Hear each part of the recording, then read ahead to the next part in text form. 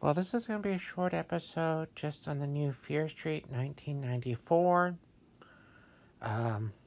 It's a holiday weekend. I thought I'd throw in a small mini episode. Probably have another episode or another episode, a regular sized episode sometime next week. Fear Street 1994 was decent. It may have overused some of the music, but other than that, I mean, there may have been too many songs used, and some of them may be, but other than that, I can't think of anything that's really too bad about the movie. This movie's set in a town with Shadyside. Next to it is a town called Summerdale. And Shadyside is things bad happen. Summerdale, Vale, whatever. Things are good. Cast is pretty good. I think I only recognized one actor. Although one of the other actors looked kind of familiar.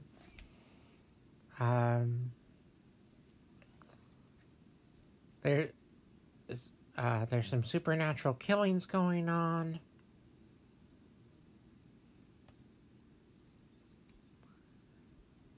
And I thought it was fairly good. The movie kind of ends with a sequel hook for the next movie, but we knew these movies were coming out like this, so not too surprised there's a sequel hook.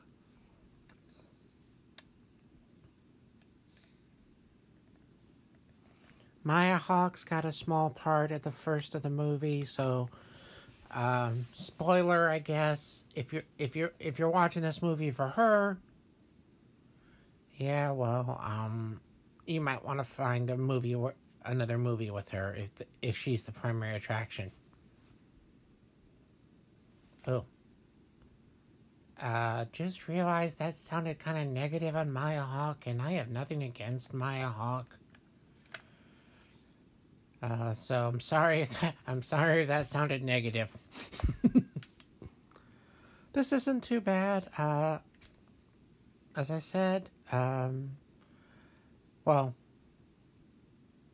I think, you can watch this if you've never read any of the books. Maybe there's some things you'll notice if you've read the books that'll add to your enjoyment, but otherwise, I don't think I was ever confused about anything or like, that doesn't make any sense, or things like that. Didn't really like the ending too much.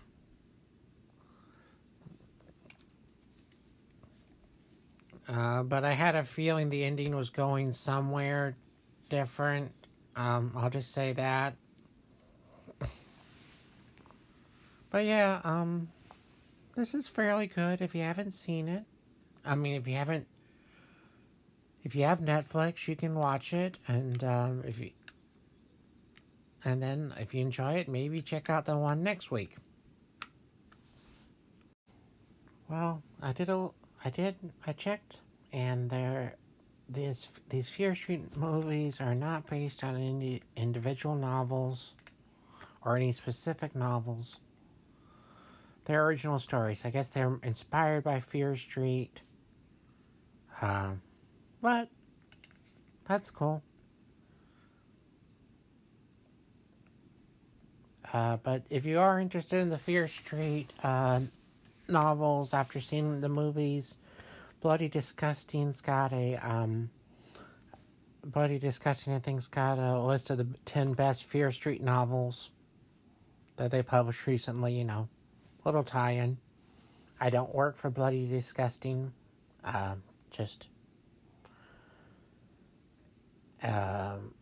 If you look at that list or not, cool. If you do, I won't be rewarded. I'm just mentioning it. But so, yeah, I think you can dive into this movie without previous Fear Street experience. Well, I guess that ends this mini episode. And hope everyone's taking care of themselves. And good day.